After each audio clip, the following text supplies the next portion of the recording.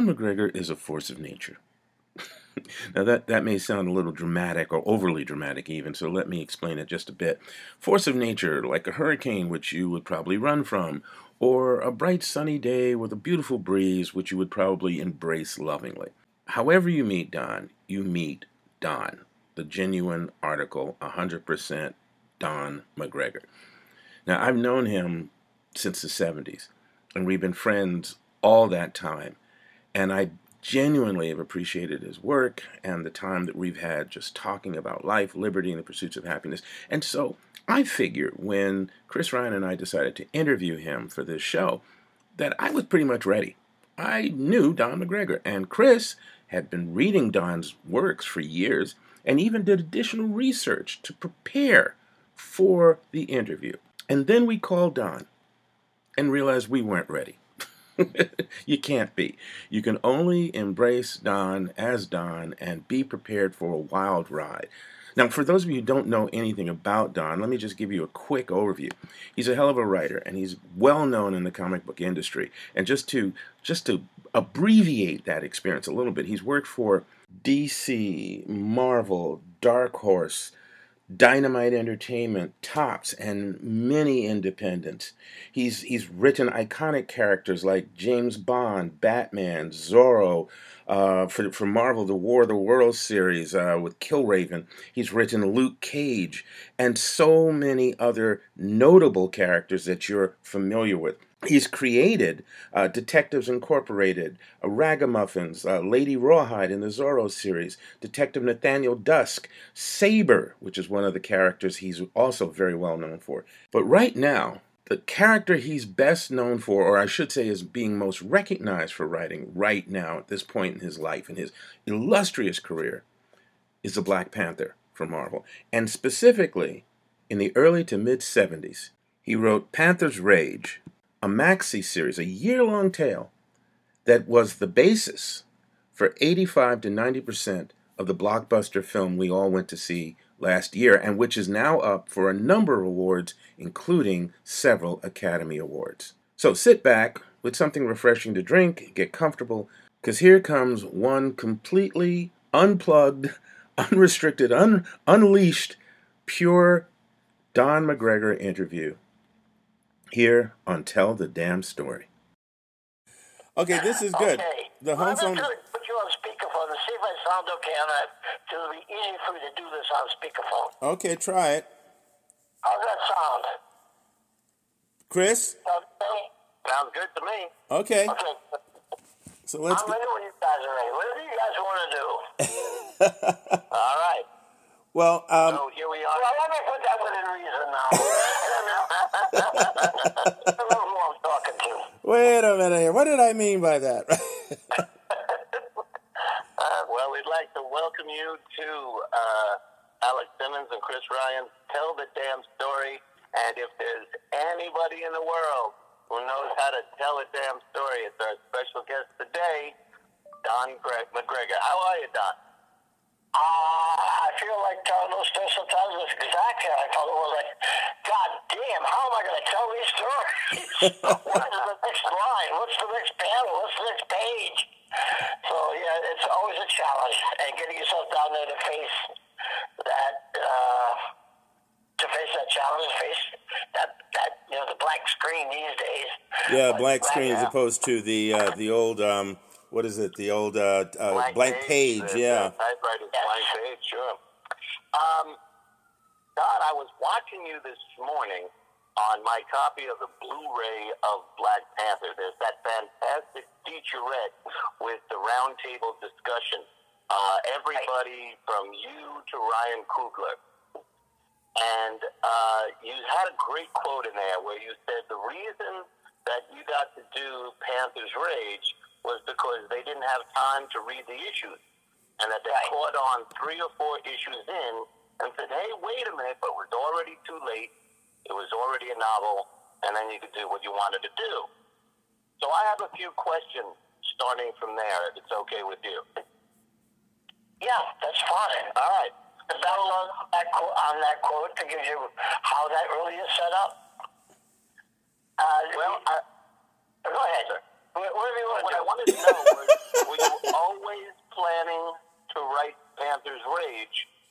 a novel-length story? And if so, why? Okay, a lot of people think a lot of the stuff was done for very specific reasons. Either I wanted to be the first to do this, or the first to do that, or there were political agendas in mind. I'm going to go back to what your show is called, Tell the Damn Story. Yep, that's it. So it was, I was working on staff at Marvel in basically, as a gopher and reading the reprint issues that Marvel were producing during the mid-1970s. And when they came to me, it was kind of an ungiven rule that if you worked on staff and you were a writer at Marvel Comics in those days, somewhere along the way they would offer you something to write, and you almost couldn't turn it down. I was okay. Like that would be like you're not given a choice here, and I had one. They had given me adapting a vampire story, which I didn't agree with it, didn't want to do, but I didn't know how to turn it down. But it wasn't I thought I was a better writer than August Derleth, who was the author of this particular story. I just didn't like the story. I didn't like what it was about. It dealt with kids as being victims, and wasn't my kind of story. But I was just beginning. It was the first offer that I'd been given by them, and to reject it, I knew it had political consequences.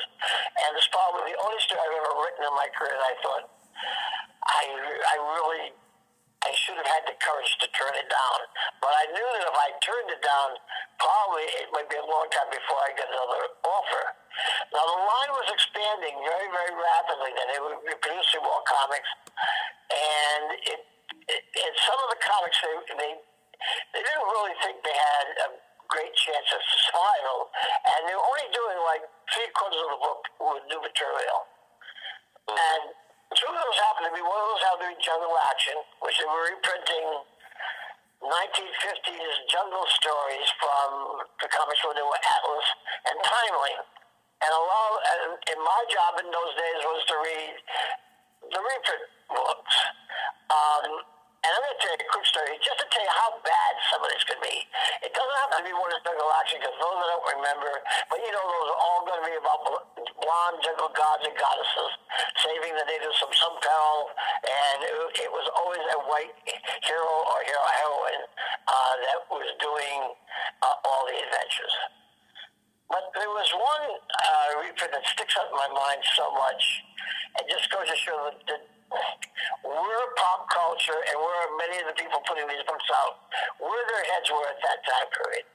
There's a story about a wagon train going west, and a young, callow youth everybody thinks of him kind of as cowardly, and he hasn't become a man, and they're going out to the rigors of the West, and they get attacked by Indians. And in the course of the story, he kills 3 or 4 Indians. And this makes him a man. This makes him heroic. And it turns out, wow, I'm not at the point yet where you're really going to go, wow. And then the last thing we find out, this person is Abraham Lincoln. Oh, my God. How does Abraham Lincoln become a man that can now lead the country? By killing a bunch of Indians. Oh, wow. So now, how did you go from there?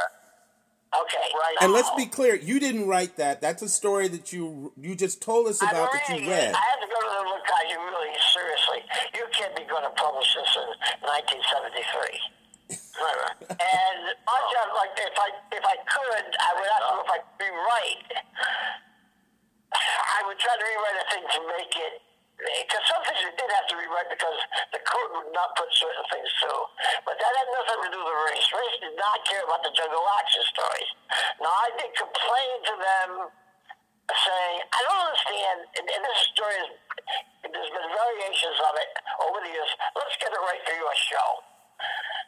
When I went to them, I said, I can't believe you guys are publishing this racist material in 1973 at Marvel Comics. I just can't believe you're putting it through. I I said, can't you at least do an African character that actually lives in Africa? And I wasn't even thinking of the Black Panther. Now, when it came out that they were going to be expanding the line, two of the titles they were going to expand was Amazing Adventures with Killraven and Jungle Action with the Black Panther. They had a meeting to which I was not invited. I did not have any juice of power in those days. I really, I'm only proofreading stuff, greeting people at the people coming to visit the offices.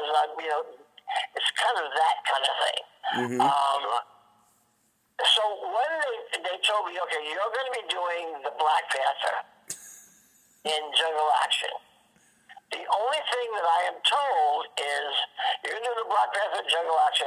You're going to have 13 pages every 2 months to tell your story, to tell the damn story. Really? 13 pages every 2 months set in Wakanda. So all I'm told. I'm given no further instructions. All right, so now I'm going to do what Chris, you and Alex always talk about, tell a damn story. So now I have to think about, well, what am I going to do? I think Alex could probably back you up. I worry about everything when it comes to Yeah. And I don't know. It doesn't stop him from doing it. He just worries about it.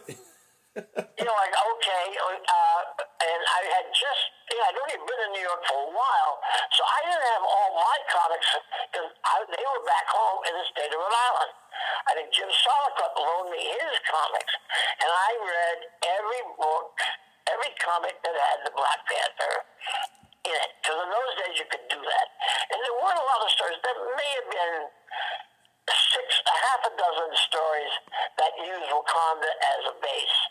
Taking nothing away from Stan Lee and Jack Kirby, they came up with the concept.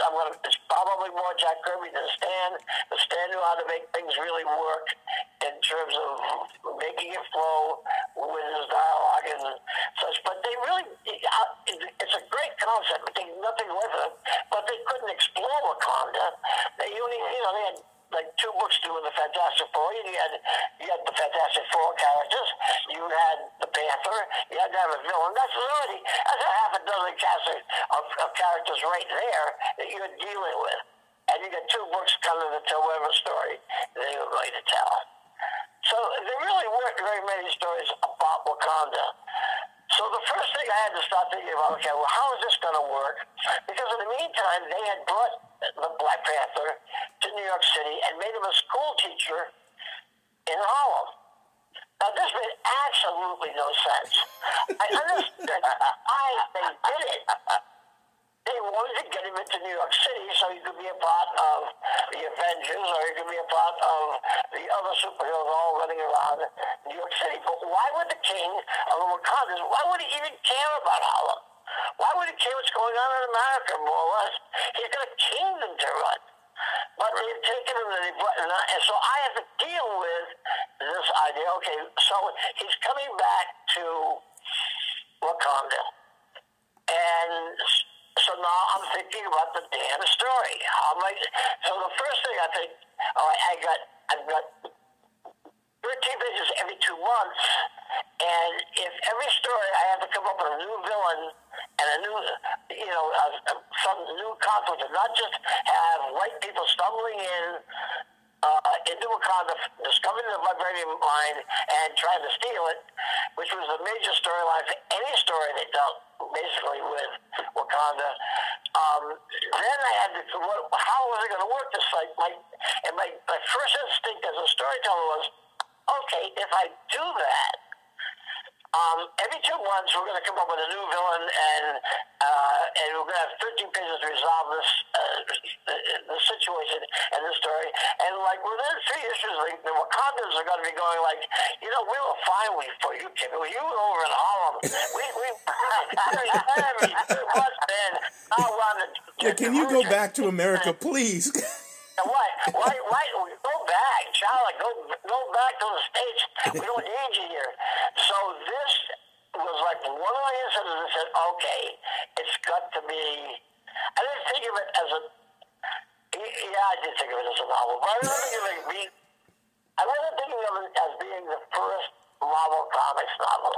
As I was reading the books and researching, one of them thinking about, okay, it's got to be connected. If it's connected, then any of the villains that come up, it's all a part of the same thing. It just doesn't seem like, oh, Charlie returns and suddenly we got villains coming in from every which way but loose, and it's totally unconnected. So therefore, that became the creation of Killmonger. He needed a villain. He had to have I wanted to have a strong villain in there. And so then I started working on the villain, and I started working on the idea, okay, it's going to be, okay, we'll deal with the fact he's left his kingdom, he's come back. Well, what happens normally when a leader leaves their country? Because, nobody's ruling it. Other people are vying for power and are trying to come in. And so therefore, I thought, okay, this will be about revolution, and it'll be about war. And that will be the connective.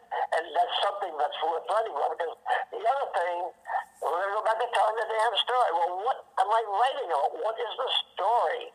I don't want to just be writing the same book over and over again. And going back to the fact that I worry about everything, as I was coming up with the idea of doing Panther's Rage, I thought, okay, well, I don't know how long this is going to last. I'll be with this, but I don't want to write the same book over and over again. So in my head, I was already, before I even started writing, I finished page 1 for Panther's Rage, I already had Panther's Quest plan, which was going to South Africa. If any of you think I'm making this up, there are interviews with me back in the 1970s and some of the published fanzines where I actually talk about taking T'Challa to South Africa at the end of Panther's Rage. Mm-hmm. And okay, this allows me to write about something that I feel is important, and at the same time I can tell an entirely different story, and I realized no one had written about his mother.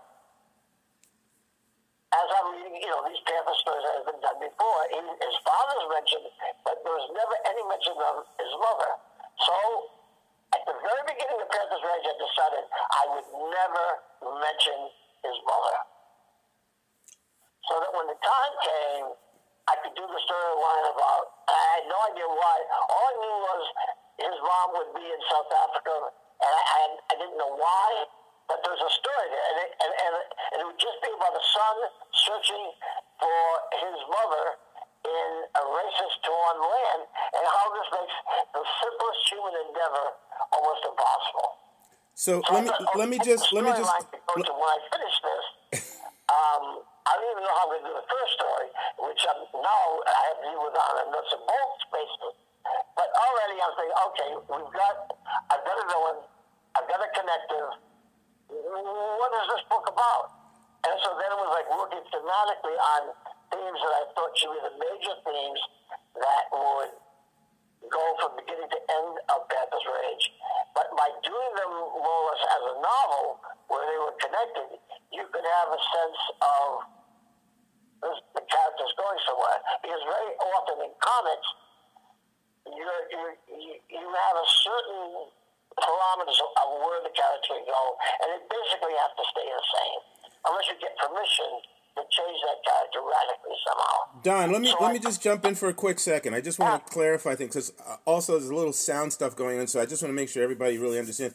So when you sat down and you were really thinking about how you were going to approach writing a quality Black Panther series, whatever the length. You weren't saying, oh, I've only got 13 pages, and so I'm not going to enjoy this. You were saying, how do I use the restrictions of size or length or whatever to tell the story properly? So you basically serialized the story so that, but you had connectors, right? So that each issue, the audience or the readers didn't feel like, oh, new story, new book, new villains, new heroes, whatever. They were really, as I said, it's a serial. What happens next?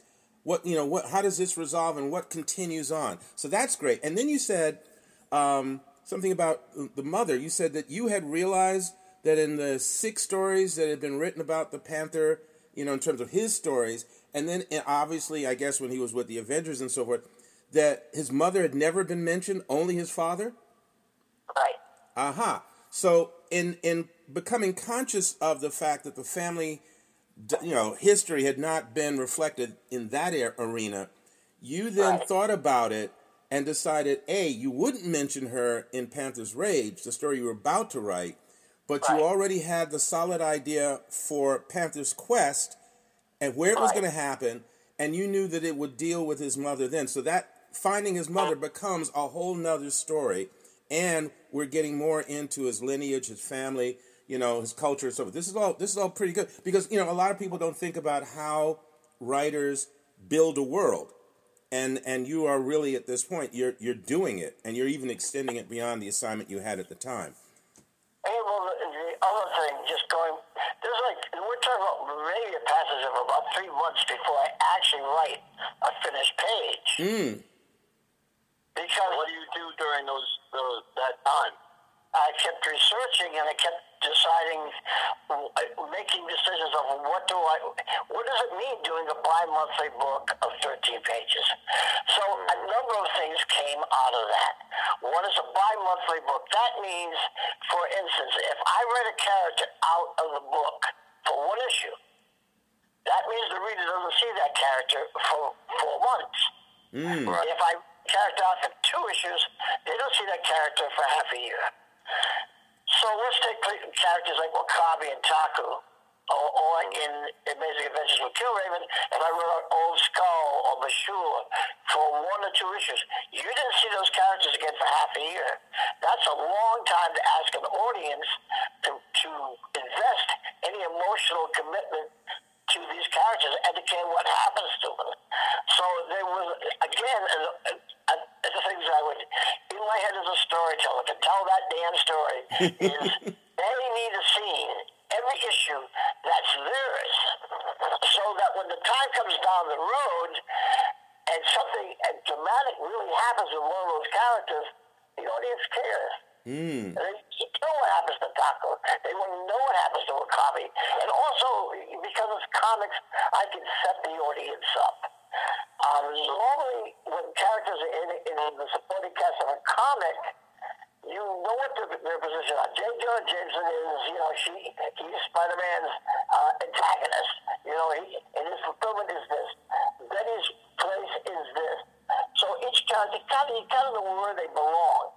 And my thought was, okay, you know, the first year I would let people say they really see W'Kabi, he's the war commander for the Black Panther. But I knew in my head that, like, I'd give it a year and let everybody settle in and think they understood all the characters. And then I would, like, suddenly you see W'Kabi's home life. And his home life is a disaster. But that allowed me to, like, explore domestic tensions and violence. And suddenly you're seeing W'Kabi in a whole other light. You thought you knew him, you followed him for a year, and then suddenly you're saying, oh no, there's more to this character than I ever thought. And so now, Don, you had, it sounds to me like you had a lot of the story in your head, well in advance of writing it. As it doesn't come to you all at once. As I'm developing the story, the books, like, and some of it's influenced by Republic serials. Alex knows. I don't really understand it. Originally, it was going to be, Panther's Rage was going to be 10 books. I come up with 10 separate stories, and I thought, and each individual book would have a separate theme, a small theme that only amplified the larger theme that ran through all the books. And so I really wanted to work thematically, but I was also making another decision. Again, to go back, as your show is called Tell a Damn Story. The other thing was, okay, we're doing an African character who is the superhero. He's the hero of the thing. He's the Tarzan of this title. Therefore, this should satisfy. I was trying to find a way to take all those things that people loved about those kind of stories, and put it into one big giant jungle jungle story. So you've got, and that started to mean, okay, now we have to develop Wakanda. Because basically the Wakanda was the city. It's a great concept. I'm not taking anything from Stan and Jack. But please understand, it was only, basically, it was the city, it was the vibranium mound, there was people, white people stumbling in, finding the vibranium mound, and that's what the essential core of most of the stories was. This meant now, like, if I wanted to try to do that, that meant bringing in, how am I going to get dinosaurs in there? How am I going to get there's going to be snow landscapes.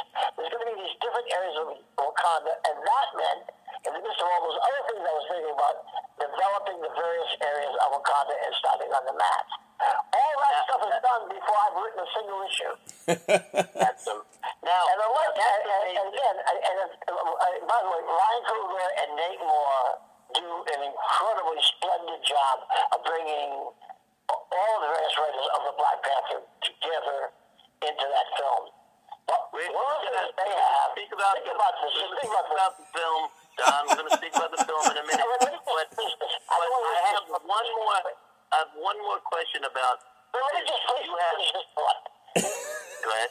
Ryan Coogler and Nate Moore and those people, they can hire like costuming people and say, bring us costume ideas, and they can get the best people in the world for designing costumes. Hey, what are the buildings going to look in Wakanda? What are these things going to look like? They can hire the best set builders and say, okay, so we're going to have this. How about this? Do you like this? Do you like that? Do you like this? Here's what you got if you're a comic book writer. You got you. And you're going to bring it to an artist, and you're going to tell the artist, okay, so, and I got fortunate. I got really fortunate that Rich Buckler and I became friends, and that Rich believed in what I wanted to do. And as you stated at the beginning of this, yes, they weren't reading these books. These books could never have been done if they knew what I was going to do. And because the line was expanding so rapidly, they did not have enough people to read over every single book before it went out. So what an editorial would do with what they thought were the lesser selling books, and by the way, I found out afterwards, they gave me both Kill Raven and the Black Panther because they thought the books were going to die. And they said, okay, done, and we gave them a shot, and they died. And nobody was, I think, more dismayed than them, the editorial, that readers were responding to these books. They may not have been big sellers, but the people who responded to them loved them. The idea of, and again, in setting up building Wakanda, I wanted it to be a unique and special place. So even down to the colors, I was saying, and this is before I'm writing, if you finish pages, say, look, anytime it's nighttime, the moon in Wakanda is always a frank Rosetta moon. There's always clouds cutting through it. It's never pale yellow. It's always orange or blood red but I want this Technicolor. place to and every time you come to it, you say, this isn't New York, this isn't Latveria, or whatever places that, other places. It's its own unique place. And people really did get to the point where they didn't want other people coming into Wakanda. They wanted the stories set there because they wanted to visit that special place again. And so all these things that the movie justifiably gets credit for 40 years later, they're all in those comic books from 1973 to 1976. Yes, they are. And what I'm so amazed about, and I picked them all up in the Epic collection, which is a fantastic. You can sit and just read the whole Epic Panther's Rage, but you had to get all these themes, all these characters, all this world building, and all this action. Is he going to fight a snake? Is he going to fight an alligator? All of this at 13-page clips. That is an amazing challenge for a writer. How did you figure out how to do it consistently? Because it really holds up. In 2019, I read it again just recently in preparation for the interview, It holds up so well from the 70s, and the pace is amazing, the world building is amazing, but you had to do it at 13-page clips. Writers would love that secret. How did you plan? How do you pack so much in to a 13-page shot? You never sleep. Because I worked about it, you know. Well, as you can see, I mean, it was obviously, there isn't any secret. The secret is caring about it and trying to hear the characters' voices in the head and becoming aware of what, like say, you realize, oh, if I leave a character on, they don't get seen for 4 months or half a year.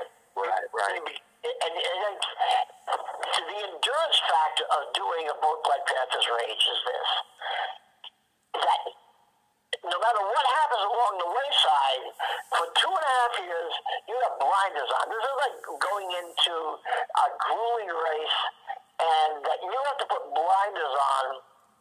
And that idea that you had, the concept that you had in your head of what you thought the story could be about and what it should be about, and trying to bring those characters to life, keeping that view all the way through to the end, and not losing faith. Even when, because editorial did not believe in those books. You know, it wasn't long into the books where they were going like, well, where's the white people? That my argument with them always would be, well, it's not my mythology, it's their mythology. You said Wakanda is this hidden, super advanced African nation, and nobody knows where it is, and nobody can find it because they're smart enough to know how to hide it from everybody. So where are all these white people supposed to come from? So the motivation is not a political one, it's a storytelling one that makes, and it kind of says, if this is real, if what you've set up is the situation, then the only thing that works is that everybody in the story essentially is Wakanda. So what I want to say was, just recently, I see these things coming up on the internet saying that Jack Kirby, you know, did the Panther versus the Ku Klux Klan. Well, first of all, I've never read any of Jack's Panther stuff when he came back. I never read anybody's stuff when they came back. My feeling, Jack Kirby doesn't have to ask Don McGregor about anything. He's Jack Kirby, for God's sake. Half of what's up there, you know, belongs, it wouldn't be there if it wasn't for Jack and Stan Lee and Steve Ditko and to some extent a little bit Gene Colan. Those people, imagine all those characters they created, and half a century later, they're as popular now as they were then. So part of it was, I mean, that's discouraging. I mean, like, you know, because my health, I get ribs that hurt whenever I breathe deep. I have a foot situation that's going on. It's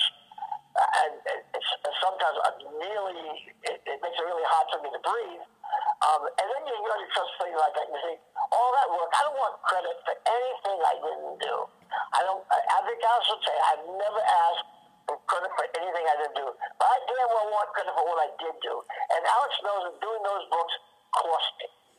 If they weren't, you know, editorial was not the subject of it. No matter what they want to say about it here in the year 2019, in 1973 to 1976, believe me, nobody's going, way to go, Don. That's the way to go. And by the way, you're getting so many typewritten letters to your books, that means another display that they're going to die because you've got readers that are thinking too much about this or too old, and you got too many typewritten letters. This is the kind of response I was getting from editorial. Jungle Action number 419. Can I have a second here? And I knew this was going to happen, which is why I've been laying back, because Chris has a bundle of great questions to ask, and Don, I know that you will talk until the air leaves all of Earth's atmosphere. But let me just give your voice a rest, and Chris is going to ask you another question in a moment, but give your voice a rest for a moment, Don, and let me just sort of support something that you said a moment ago. Yes, I was there. I was there when he was writing the fan letters from Rhode Island to New York, and I was there when they brought him to New York to work for them, and when he moved here with his family and all of that. And I did watch a lot of what happened as he worked on these books for 2.5, almost 3 years. And the thing again is, yeah, certain people like to rewrite history, but the reality is, the one thing I will say is that Don, yeah, you did a ton of research, which meant you respected the material. As a writer, you respected the material, but then also understanding you were stepping into a cultural experience you had not had coming from Kingston, Rhode Island. You did even more work. And then you spent time hanging out with Billy Graham, with myself, with a few other people of different ethnicities and cultures, because to you, this was all a phenomenal world. And we watched Don absorbing and observing and interacting with, and we had a good time with him. And we respected what you were doing because you were respecting us. And so I saw that, and I also saw the garbage that came at you because of what you were doing. And Billy saw it too, and a few other people who were around you at that time also witnessed it.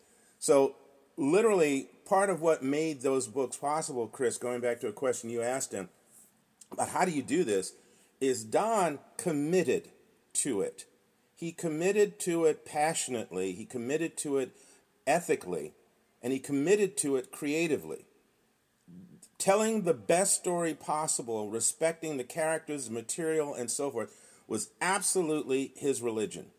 And you saw him go through it because you saw was that Daniel in the lion's den scenario around him, and you saw him doing his best to try and stay being a decent human being and just telling good stories for the people who were enjoying reading them. So I just wanted to throw that in there, and go forth. Thank you, Alec. You're welcome, buddy. It's just the truth. I'd like to. And some of those, like times with Alex and Billy, are some of my favorite moments of my life. I've said this on many occasions over the years. I come from the state of Rhode Island. It's just the smallest state in the union. And what I used to say about Rhode Island all the time was, the only thing I know about it is that in an episode of Super Chicken, with cartoon series, it was safe from being kidnapped by Super Chicken. That's a strange name. So I had to come to Manhattan, and I had to come up to Spanish Harlem and Harlem to find people who understood what I was passionate about. Here, if I was back in Rhode Island, well, you could say, oh, I like that movie, I like that book, I like that comic. Well, not comics, because I don't know that I knew anybody in Rhode Island that actually read comics. So, in coming and being with people like Alex and people with Billy, we all loved this stuff. It wasn't just something that we used for entertainment. It was something that actually spoke to our lives, things we certainly probably wanted to try to live up to it. Maybe we didn't always live up to it. But I think there was a real passion for it, and it was as real, at least for me as a kid growing up. Hopalong Cassidy or getting older, Robert Culp, Bill Cosby, and I Spy, they were as real to me as anything that was in my real everyday life. So that's all it influenced. The writers that I read, they were the ones who influenced me as a human being. I can't say I always lived up to all of the stuff. And I'm often, when people write to me now and tell me how much the books affected their lives at the time they read them, it means a lot to me, because obviously any storyteller, I don't think there's more you could ask for than people tell you, when I read this got me through this time of my life, or this taught me that, or this, if you have that response, it doesn't make up for the times you weren't making money, or the hardships you might have put your family through, or the things that cost you to do those stories. To do something like Panther's Rage, for instance, you probably note that I didn't do the South Africa story after Panther's Rage. But because by the time I was coming to the end of those 2.5 years, I was going through a divorce. I was going into custody courts to see my daughter. I knew I couldn't research it. I did not have I didn't have the energy. I didn't have the focus that would be required to explore that subject matter and do it correctly and not trivialize what was very, very important subject matter. And that's how the Ku Klux Klan material came about, because it was set in America. It was America's bicentennial, and that wasn't lost on me. I thought, well, this is kind of like my birthday gift to America, to get America to live up to the myth of what America says it is. And I was already seeing, for me, what inspired that storyline was the extremist lines are already building in America. So you didn't just have a resurgence of the Klan coming back. You had these religious cults like the Reverend Sun Myung Moon. And so like what I really wanted to explore was extremism in America and how that any of these people, they really feel they're better than anybody else. And that other people's lives are negligible. And I thought it was a too important theme, and that's a theme I could deal with. And I didn't have to go out and study all the intricacies of Panther's Quest. When I came back in the 1980s, and by the way, I kept turning them down on the Black Panther. It wasn't I kept saying, no, I don't want to fight with you guys anymore. I really don't. I don't want 30% of my energy, 40% of my energy or more going in to have to fight with you guys over what is going to be in the books. I wanted them to do the writing. And so during the 80s, I had more power. I could not decide how to. People think I chose Rich Buckler. They did not want Rich Buckler on that book, which was too important an artist to have him doing the Black Panther. And then he was able to stay on it for half a year is amazing. People think because I was friends with Billy that I chose Billy Graham as the artist. I didn't have the power to choose Billy. Why was Billy on that book? I'll tell you why Billy was on that book, because in those days, if you were a black artist working in comics, they felt, okay, you had to be on Black Panel set. That's what you could draw, were black characters. So therefore, Billy would be on Luke Cage, or he would be on the Black Panther. Or Luke, yeah, right, yeah. As that line was expanding, there was a segment where they were going to increase titles for women readers. And I think they did three. Like one was called Night Nurse, another was called The Cat, and I think it was Apache Walker or something like that. I don't remember them all. That's the only thing that women writers were given to write is because editorial in those time periods, you don't think my word for it, just look at what they did. Look at what exists.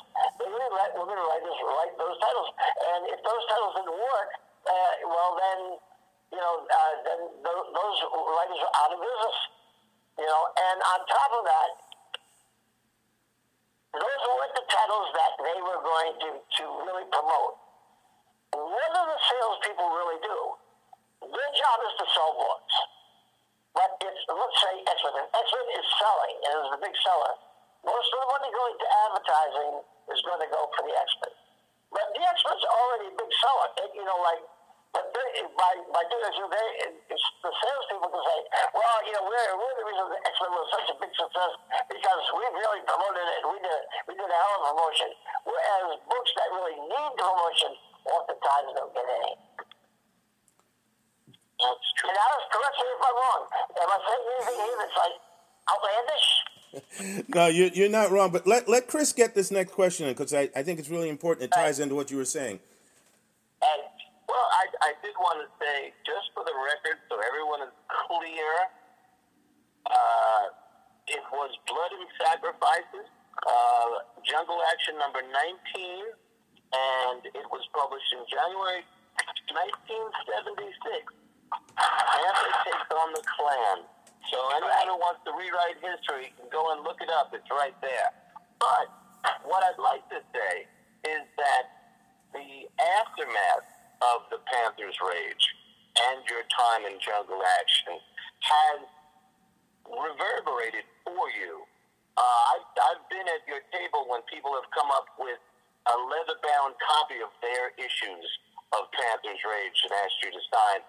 And, of course, the last 2 years, you have seen many of your ideas fully realized in Coogler's absolutely superb film adaptation of the Black Panther. I'd love to ask you, can you explain to us or revisit with us what your first experience of seeing so much of your vision realized on screen. What was that like?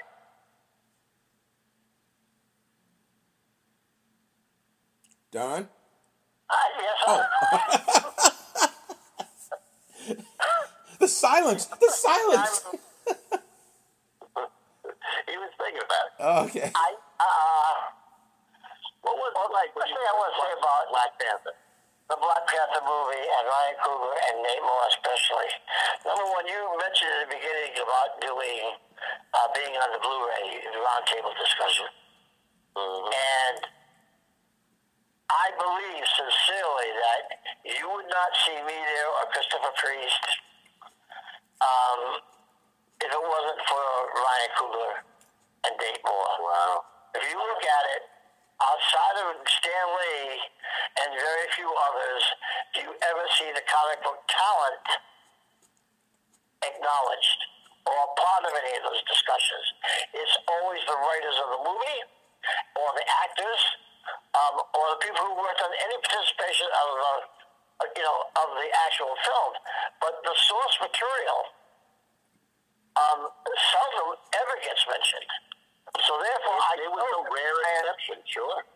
I know that Ryan and Nate, especially, they had a regard for the comics, and because of that, they wanted us to be part of being able to discuss the Black Panther. The day that they sent us out to the West Coast, and the day I was supposed to do it, I've been having real bad throat problems. That morning, I had no voice at all. I literally, and oddly enough, the more I talk, it'll keep my voice going. Because if I do stop sometimes, it covers up my vocal cords and or closes my throat. While I'm talking with you guys, I'm continually drinking water because I get dry mouth. It'll happen anyhow. Like literally, I'm chewing ice all day long these days. But I was so happy to be there that they let us be a part of it. And I've been joking around on Facebook about that they should give me, invite me to the Oscars. Where's my invitation? Because a lot of times they do recognize authors for books. Sure. I would say that if Panther's Rage didn't exist, that movie couldn't exist that way. And let me just tell you a version of the Black Panther that could exist in Hollywood going back in the 1990s. There's one. Yeah, I know where you're going. Yep. I've seen it personally. Incorporated. No. Here's a story. This is a proposal for the Black Panther that was being considered to be, actually be made as a Black Panther movie in the 1990s. There's this guy, he's a street sweeper in Harlem. And he doesn't know he's the Black Panther. He doesn't know he's a king of a mythical African nation. He has amnesia.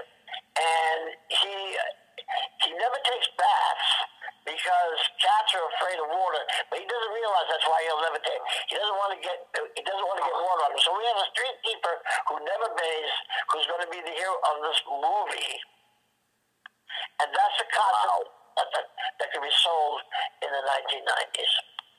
So thank God for Ryan Coogler and Nate Moore. Oh God, yeah. So, what was your favorite scene from the movie? What that reminded you of your own work? Like, oh wow. Oh, I don't know if my mind works that way. I'll tell you what. Here's the best experience I had that night watching the movie. There are two things do come up. While the Panther was going through where he was like dying and going through the ceremony of seeing his dad again and all, I have a heart condition. I started having chest pains, and I couldn't straighten up. I literally couldn't sit up straight. And I tried to look at the movie, like my eyes slanted up and trying to see the screen. And for about 10 or 15 minutes, I literally couldn't sit up straight. I didn't want to make any noise. I didn't want to disturb anybody. And then part of my mind was they quietly had a heart attack. Oh, my God. I'm thinking to myself, my God, if I die here while this is going on, can you imagine the legends? 10, 15 years down the line. Wow, is it true that Tom Rivera really died or was watching the Panther die up on the movie screen and he died in the audience? But it would have made some story. Not one I would want to read. I'm glad you're still here. God bless you. But the thing that really was a moment that moved me the most was I met Christopher Priest for the first time. Okay. And Christopher said something, to me, he said, Don, that's 80% of your movie. We're just peons. You should be down there with the other people. And I said, I'd rather be up here with you guys. And I had the chance now to meet Christopher and spend time with him. So if you ask me, what's the thing that one thing I like most is, like, I got to meet Christopher and become friends with him. And that's one of the things. Seeing my wife be able to see that the books were being recognized and discovered by a whole new audience. The people who love those books love them as passionately as people now love the movie, but this on obviously a much bigger scale, and that's so gratifying to see it. People young and old responding to it, seeing the kids wanting to be the Black Panther, whether they're young boys or girls, it doesn't matter. Or wanting to do the Wakanda salute and all that. I mean, that's just really a terrific thing. If it adds something positive in a time period where this country is so divisive and there is so much extremism and divisiveness going on, that the film can have that kind of impact. And if part of that is due to what we did in those comics over 4 decades ago, then I'm glad I lived long enough to see it. So am I. They were just going to be forgotten. And the stuff, like, for some reason, it was like starting in the 80s. And so writers in the 80s were getting, as if they started a more literary movement in comics. And I'm really glad to see Steve Gerber getting recognition now. And for myself, to see that these books are now, they're the same books they were, for over 4 decades. But to see new people responding to them, and that for a lot of people, they seem to be holding up in terms of. Sure. Now, you mentioned how divided this country is. And that takes me to the other big title you did, at least in my eyes. When I was a kid, one of my favorite books was Killraven. And it was a book about a world shattered by would-be overlords. And it was set in the far-flung future of 2019. And now here we are in 2019 in a world shattered by would-be overlords. So my question to you is, do we need a Killraven today? Well, here's a comment I made about why I think so many people like the Black Panther. He's a king. He can do anything he wants. He's a monarch. Literally, nobody can tell him no. If he says, you know what, I want to do this, and I'm going to do that, and I want to do this.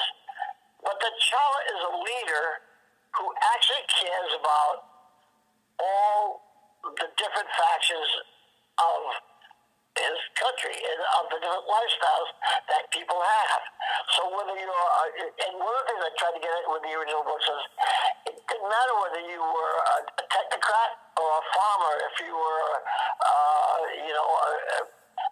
if you were in charge of the military, or if you were mining vibranium. Right. I mean, exactly. I mean, like, the idea was like that everybody in that he's trying to represent, and to the best of his ability, and of course, that's almost an impossible thing to do.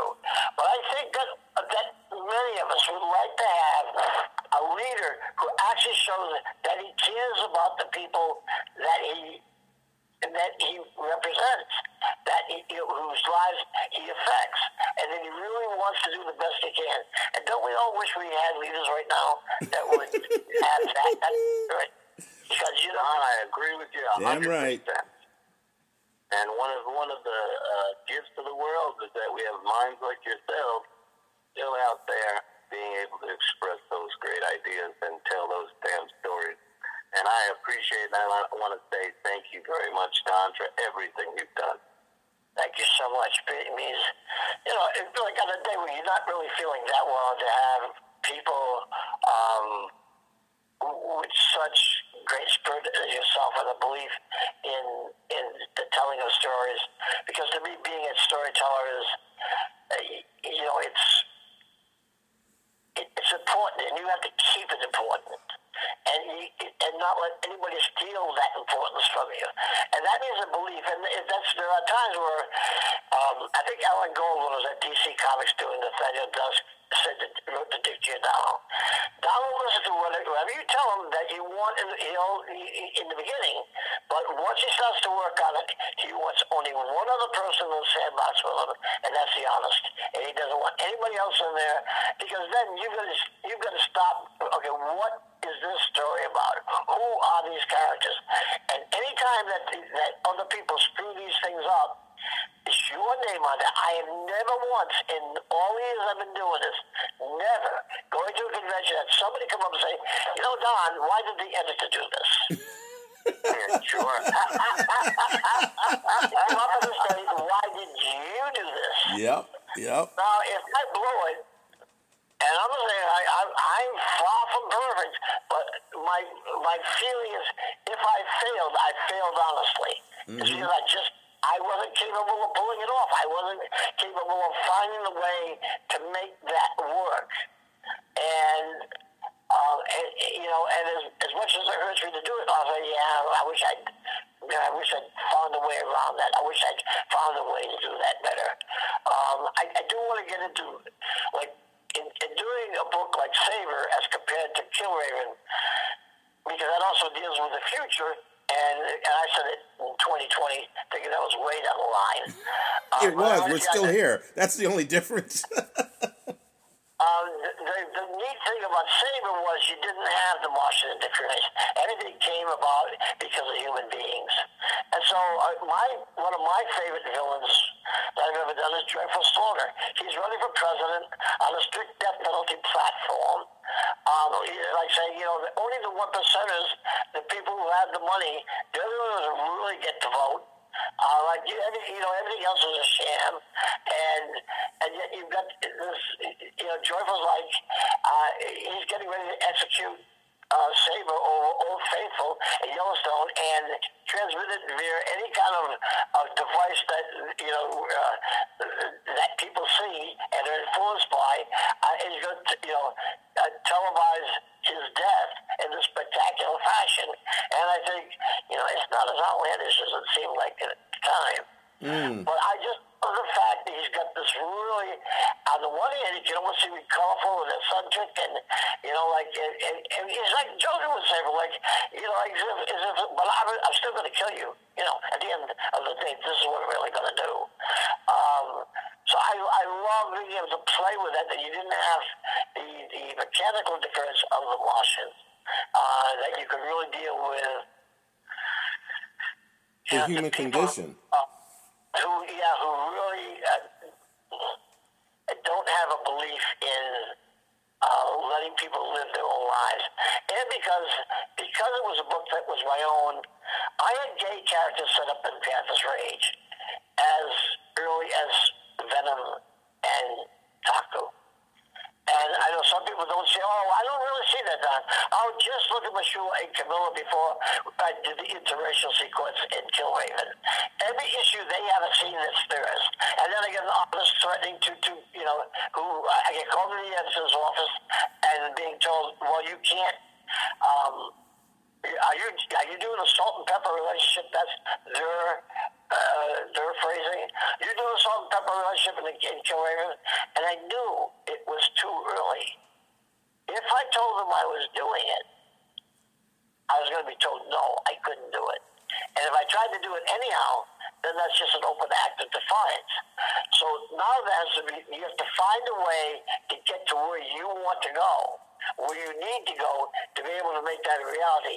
It's not enough to want to do it, to get it to a reality that the readers in the outside world can see. You have to figure out a way that you've got a shot of getting that through. And so at that point, I didn't lie. I said, well, right now what you're saying is I'm doing modesty plays in Willie Coffin. And they were comic strip cartoons, and I knew that the people in comics editorial, they knew modesty plays, and it was on a level that they could equate with. This gave me enough time to have the reader start saying, when are you going to let these two get together? Because then I could think of Stan Lee. Now, I couldn't do it. I could go directly to Stan, but if I do that and I'm cutting out editorial, this is an all-out declaration of war. So therefore, even if I get it through and I got it into print, it's among my last books. I don't care what people want to say. Believe me, that would not have been tolerated by editorial. Stan wasn't reading those books. Stan was too busy promoting books, going to college campuses and lectures and doing whatever Stan was doing. He was being Stan. At that point in time, Stan was not writing the books. He wasn't even reading them. He didn't have time to be doing that. But I also knew that Stan legitimately did want Marvel to be first about things. So once I get enough readers like asking about this, I could go to the editor and say, look, I want to have a talk with Stan, I have a meeting with Stan and talk about being able to do an interracial kiss between Mr. Love and Camilla. Hold on, let me take a drink from that. Sure. No, do what you got to do, Don. Yeah, because I'm losing it. I get such drive off. All right, so we have this big meeting. And I think that one of the first things that Stan says to me, well, Don, can't she be green or something? Can't she be, does she have to be I said, I'm sorry, Stan, what are you going to do? Yeah, she's white, that's just what it is, you know.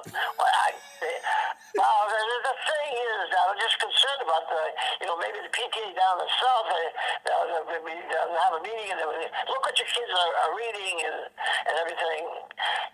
But I do have to appeal to Stan on this. And, I remember telling him, well, Stan, the sad thing is I hear that DC Comics getting ready to do an interracial kiss and one of the romance. They were just so sad. Do you think it would just be sad if DC did it before Marvel? Oh, no, Don, I don't want that. I said, well, see, and right here, Stan, we have the chance to be the first to do it. First one through the door, Stan. We can do this. And so then Stan said, "Oh, okay, you can do it." But then it was decided that I could do it, but the panel had to be done in knockout colors. Explain that, Don. What's knockout colors? What do I mean by that? Knockout colors meant that both figures, they wouldn't be black or white or any other. They would be just one color. In other words, both characters would be colored purple. So that you couldn't take if you looked at the panel, you wouldn't be able to say, it's a white woman and it's a black guy. It's two purple people. Yeah, right, okay. One-eyed. So that was purple people, and then Make-Ready came in sometime later. And a Make-Ready is a coverless copy that comes in before the completed books actually come in. And I'm once again called into the editor's office. I'm called into the editor's office on virtually every book that I do as a co-author.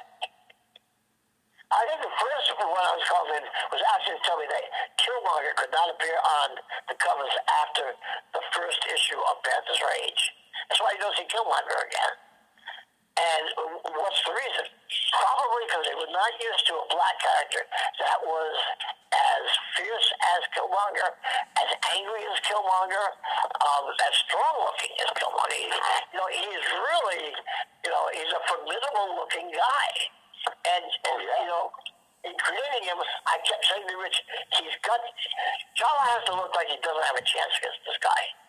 When we see him, and to be honest with you, Killmonger really feels he's above his Chala. He's in the right, what he's doing is in the right, and it doesn't matter. Chala's he almost doesn't see him as a challenge.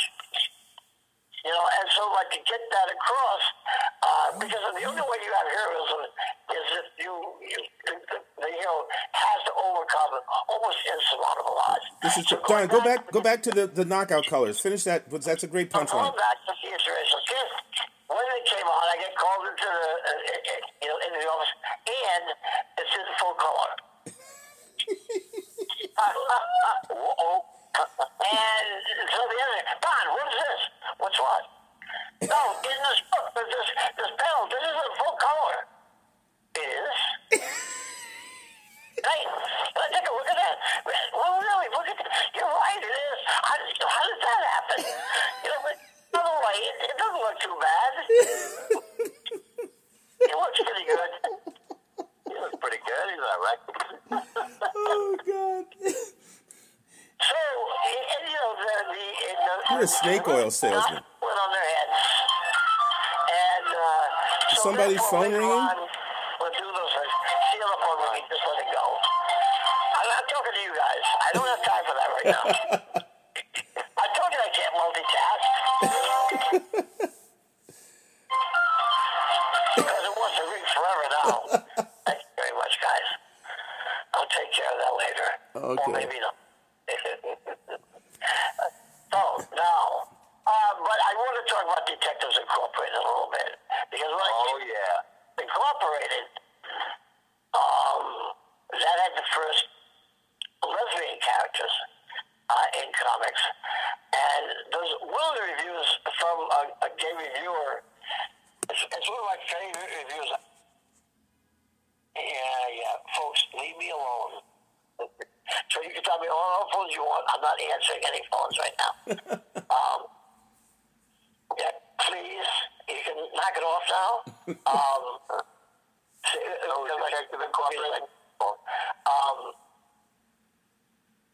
In that review, the reviewer says, it talks about the fact of it's dealing with a white male character, straight male character, who really has only his only conceptual of homosexual characters is in very pop culture and pornographic terms, and it has turned into a friendship within 40.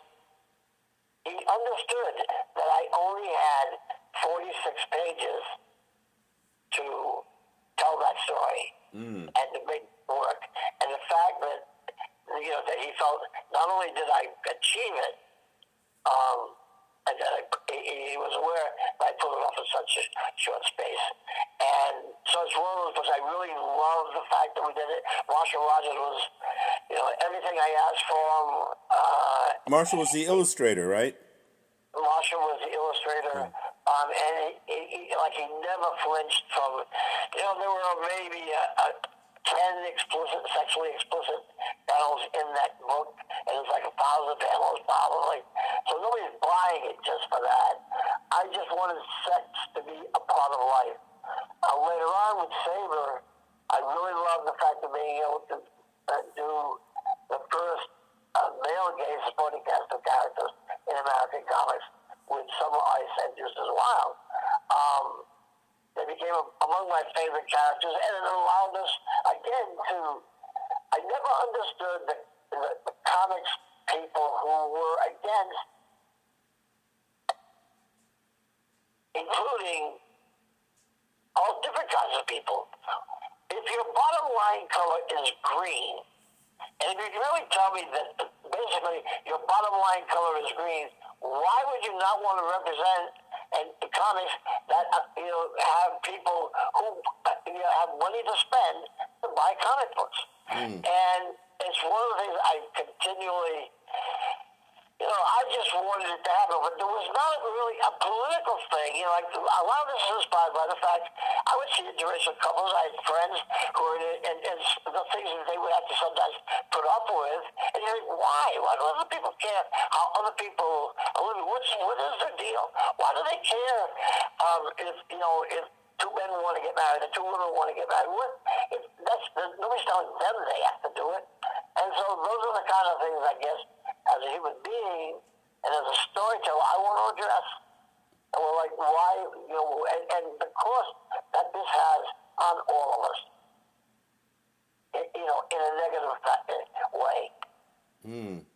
How do you see those issues today?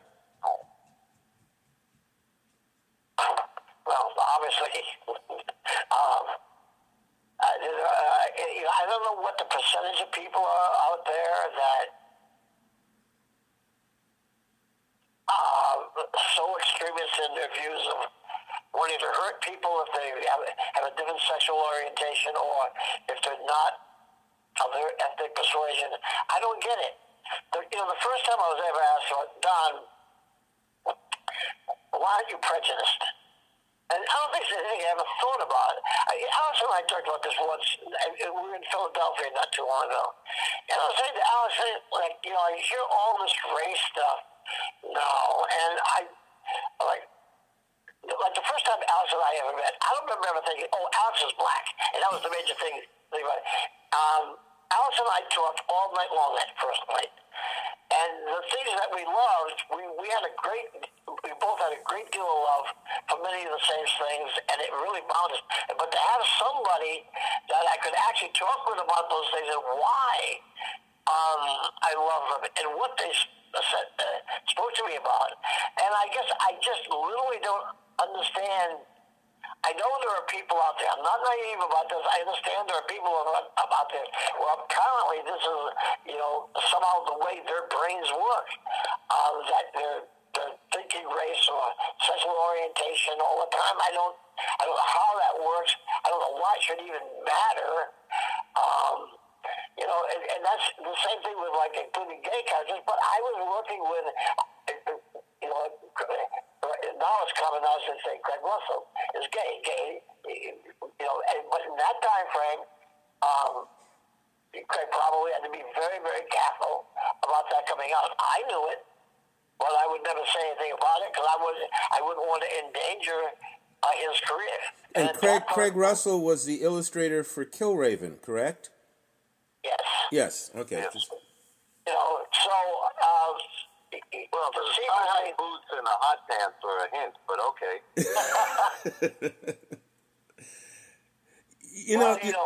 The funny thing is, Don, people, it's funny how often people will ask someone, why aren't you such and such? And I think the question's always curious to me is, why are you? Why is somebody that way? And why is it strange if you're not that way? Could you clarify what do you mean are that way? Well, okay, so people will ask Don, or they've asked some other, and even from my side of the fence, some of the brothers and sisters have asked me, well, why don't you hate white people? Why don't you distrust them the same way, because you look at what they've done? And I said, it's just not who I am. It's not how I respond to the world. It's not how I see it. It's not, certainly if racism and prejudice is wrong, why would I perpetrate it? But even before that, even before thinking about it on that level, it's not what I live and breathe. And I've definitely, faced prejudice and racism, but that's somebody else's disease. It's not one I contracted.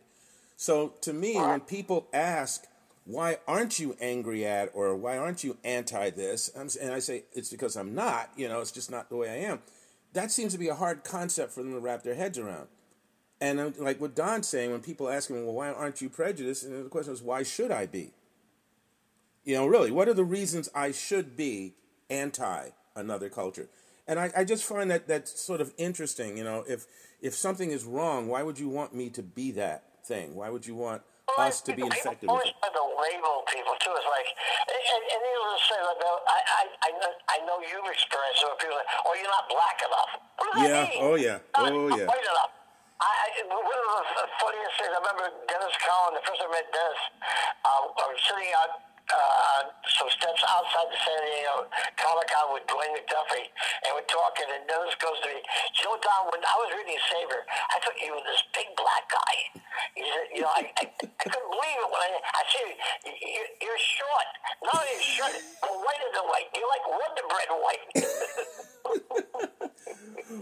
Well, the other thing, Don, you remember also back in the day when you were doing Panther and Killraven, but back in the day, do you remember certain people saying to you that you're too close to the black experience? Well, that's when they took me off the Black Panther. That's exactly what I was told. Yeah. And we're taking you off because you're too close to the black experience. And I literally looked at my hand, and the white hands are going like, excuse me, what? Now, Jim Shooter says that I was just being told that, and that I knew that wasn't the case. But I was like a jilted. The editor was treating me like a jilted girlfriend. And I said, I don't know what people's motivations are, but here's the one thing I can tell you. Them having said that meant I lost that book, and I no longer had a job. Right. And so whatever reasons they may or may not have had, the major thing that I know was when I walked out of that office, I no longer had the Black Panther, and I no longer had Killraven, and I had no money coming in.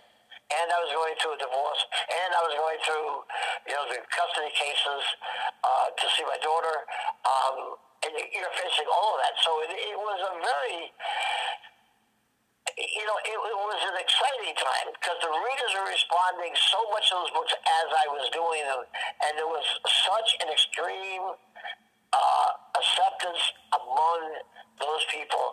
They really let it be known, and they let it be known that they really loved it being set in Wakanda and having an all Wakandan cast. Or when I did the Klan stuff, there was a real acceptance by readers all over for it. Even I knew I couldn't go for 2 years and do it, just handle that. The problem was trying to get to the other extremist groups because you couldn't just do the Reverend Sun Myung Moon because they could sue. You could do the Klan. You couldn't take a specific cult and so then you had to make one up, and there were, and I knew I had to get more costume characters, which is why Wind Eagle comes in the last issue, because I just knew there's no way. They're only looking at the artwork, but if they don't see any costumed heroes in there and fights going on, well, it was already getting called into question. And by this time, they knew me well enough to know, well, Don isn't going to do this thing as a brief thing. He's really going to explore it. And so that became, within issues, I was off the book. Am I glad the issues that I didn't get to do exist? Yeah. Do I have any regrets about doing them? No, maybe I wish I could have done them better. But I'm glad the books exist because I think it did let comics approach topics that they normally wouldn't, and it also affected a lot of people's lives and gave them a lot of hope. And I like the idea, when the path was put on the cross, my first line was, he is not a symbolic Christ figure. I was so tired of comic books doing this, superheroes as Christ figures, as if that's somehow deep. And what I really wanted to get at, this is a human being. This is the Black Panther. You care about him. Therefore, you don't want to see him being burnt alive on the cross. The Comics Code said, well, it was blasphemy. It was promoting bondage. Oh, jeez. I mean, 3 or 4 things that they... and I said, yes, it does all those things. But it's going after them. Nobody's picking up a Black Panther book and wants to see the Black Panther not win. And the fact that he's able to take that cross, the burning cross, and actually take out the Ku Klux Klan with the burning cross, to me it's there's just a visual symbolic victory there that we can do in comics, and so many people didn't get the next storyline where Veronica's mother talks about an uncle that they had during post-construction Civil War South, and an uncle who ends up being lynched by the Ku Klux Klan. But it's balanced on the other side by Monica fantasizing what it would be like if T'Challa existed in those times and the Black Panther could intervene. And I really wanted to get at what why we like costumed heroes so much. Why? Because they can come in and save the day. So in Monica's comic book, or her visualizing the Panther being there, she can save her uncle from being lynched. But in the real version, when her mother tells a story, you watch her uncle die being lynched on a tree limb. So the power there, and I think is going to move people. But it's also wanted to make a comment about here's what we do as storytellers. I think in some cases it's here's what you do as storytellers. Yeah, God bless you. Don, I'm Don McGregor. Yeah, and I think Chris and I are in agreement on this. We're gonna bring this one to a close, not for any other reason than I'm hearing your voice, bro, and I know you can talk for another 3 hours, and then of course your throat will be ruined. You've got more stories to tell, and I definitely want to hear them. And sometimes we'll tell some stories about adventures Don and I had together roaming New York. Absolutely, I was on my best behavior. I didn't tell all the stuff I know about you two. Well, you're gonna get a chance, Chris. You're gonna get a chance because Don, I would love to have you come back. I want you to heal some more. Okay, no more taking on 6 and 7 guys in barroom brawls. All right, let your ribs heal. I don't even jump over tables anymore, Alex. Yeah, I know. I'm not doing it much anymore either. That fall I took on Valentine's night, and we were getting ready to go out for Valentine's dinner, and I was wheeling. Marsha said, "No, you got to put the garbage out before we leave because we'll be too tired when we get back." And I was wheeling it across the lawn, but the barrier between the end of the lawn and the street, and it iced over. So I tried to get it over the ice in each second, and when it hit the street, it just shut off from the. I hit that street so hard. I put my elbow bone up into my rib cage. And there was just noise. I'm in the middle of the street. It's really cold out. And this is the first time one of the neighbors comes out. I've lived here for 2 years or more, and I've never met these people. But they were kind of, because I couldn't even get up off the street. But then I'm thinking, we're going to go to the emergency room. We're going to go to the emergency room. And I'm going, for 40-some years, we've always had Valentine's dinner. I think this is getting better. I think I can handle this. And I said, I'd rather go to dinner than go to the emergency room. However, once we got to the restaurant and we're eating, and I was fine as long as I'm sitting still. But when I got up to go to the bathroom, I thought, oh, man, you know what? So by midnight, I ended up, I've been in the emergency room for hours. And to be honest with you, I didn't think I was going to need all those painkillers. But we're now how many days away? And to be honest with you, when I'm breathing deep, get preparing for this. I said, I'm going to take stuff for my throat. I'm going to take stuff for my, from this pain so that I can talk to Alex and Chris at the same time and not, am I going to be able to get through this? Don, what was the damage? Do you crack or break? Well, I think they believe there's crack is not the word they use. Fractured? A fracture, yeah. The problem is I hit in both places, my elbow and my rib cage. I guess I really solidly bruised both. Okay. Well, I hit so hard, and so it's and I have a hard enough time. I motivate myself to get down and I thought the reason I didn't get back to you on the phone was I was actually working on the introduction for the Black Panther psychology book to Travis. I need to do. I got extra lines I was supposed to put in there, and I hadn't got to it. So I didn't do this for this person, and then I say, Alex wants it. By that time I was too tired, Alex. I'll answer Alex this morning. I don't have it in me to do it right now. It's okay. I'm not going to let him down. Yeah, and it's funny you bring that up, just again, because we were saying goodbye, but we'll just say this and stick this in there quickly. Don and I are actually, going to be, as writers in the same book, although I'm not a Don McGregor, forget that, but we're going to be in the same book because we are actually working on... I have one thing I do reasonably well if I work really, really hard at and I told people this for years, and it's absolutely true. Whereas Alex can write, Alex can draw, Alex can sing, he can write his own damn songs if he wants to. Alex can act. He is so multi-talented that it's amazing. Like, I just go like, holy moly. When we did the film together, We're gonna do this in another episode. We're gonna talk about all that good stuff. I just want to tell people that, and we'll do the other episode before this happens. But there is a Black Panther psychology book coming out in May or June of this year, and Don has written the foreword for that, and I've written something in that, and it's great. It was fun to be able to work on something Black Panther oriented with you. So, Don, you got to go rest your voice now and your side and everything. And your ribs. And your ribs. We must mention that Ragamuffins, the Ultimate Ragamuffins book, which is a series I created that Gene Colan drew. 20 pages of lost Gene Colan artwork have finally been found. Ooh. Lady and I are coming out with the Ultimate Gene Colan drawn Ragamuffins book this year. When? Wow. Well, we don't. It's still being worked on.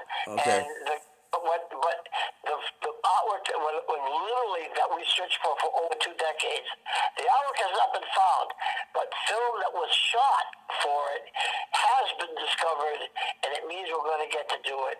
Excellent. And that story is called The Pack Rat Instinct, and it's all about collecting. And as Dean told me at the time that he read it, he said, Don, anybody who's a collector, there will not be a dry eye in the house by the time he comes into the story. Okay. So if it wasn't one of my favorite things of everything I've done, probably Ragamuffins. Excellent. Although I really love the Zone newspaper strip, too. And we will talk about that next time. Don. Honey. Honey. I'm going to just keep coming at you. Honey. Okay. Okay, buddy. Okay, I love you, man. You take care. Thank you so much. Great talking to you, Don. Hey, take care. Bye-bye. Bye-bye. And everybody, hey, not only keep telling the damn story, but keep listening to them as well. Take care, Chris. Yeah, Bye, buddy. take care. Okay, bye, everybody.